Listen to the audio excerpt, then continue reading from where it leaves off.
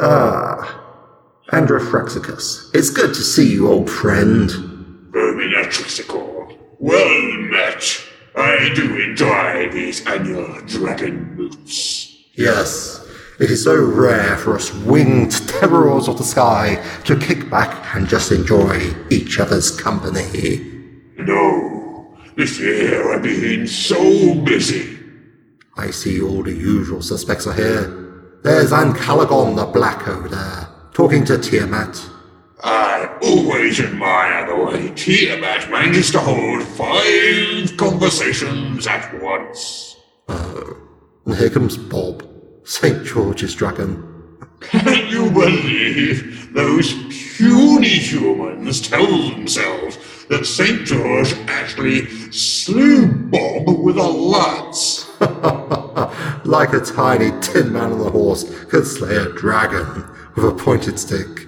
Ha ha ha ha ha ha. What is a horse, by the way? I'm not sure. I believe it's a type of snack. Do you think Smorg will turn up this year? Schmaug? Smorg. Schmaug? I'm telling you, it's Smorg. He hates it when people call him Schmaug. He gets quite precious about it. What makes you such an expert? He's an old flame of mine. I see what you did there. Who's that bunch over there in the corner? Oh, newbies. I think that's a Hydra.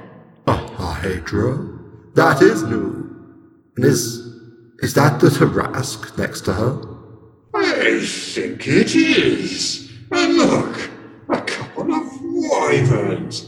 They'll let anyone in these days. And look, Jormungandr.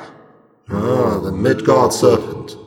I heard it can encircle the entire world, if you know what I mean. Indeed, it can, Verminatrixicor. Anyway, what's up with you? Got any fun plans? Cunning schemes? Diabolical campaigns? Well, I was thinking of taking it easy. Maybe sit at a volcano for a millennia or so. And you? Oh, I was thinking of raising an army of kobolds and raiding the 17 kingdoms. Ah, that takes me back. I haven't devastated the kingdom in years. It gets a bit same old after a while, you know. I hear you, old friend, I hear you. It's hard work being a mighty, powerful dragon. It is. Dwarven kingdoms to pillage, gold to acquire, adventurers to fry. Those treasure hoards won't sit on themselves either, am I right? Oh, right you are, Verminatrixicor. And those pesky adventurers, constantly trying to slay us. I know. All you do is lay waste to an empire too, and suddenly they're all up in arms. You know what? I think we should go on strike. On strike, like a flame strike. No, on strike.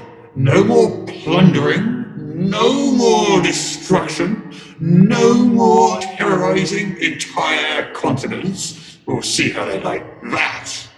Yeah, that'll teach them, ungrateful so-and-sos. No matter how much they complain, we don't eat a single villager, you hear? We don't burn down so much as a solitary little filthy hovel. And as for hoarding treasure, well, there'll be no more of that.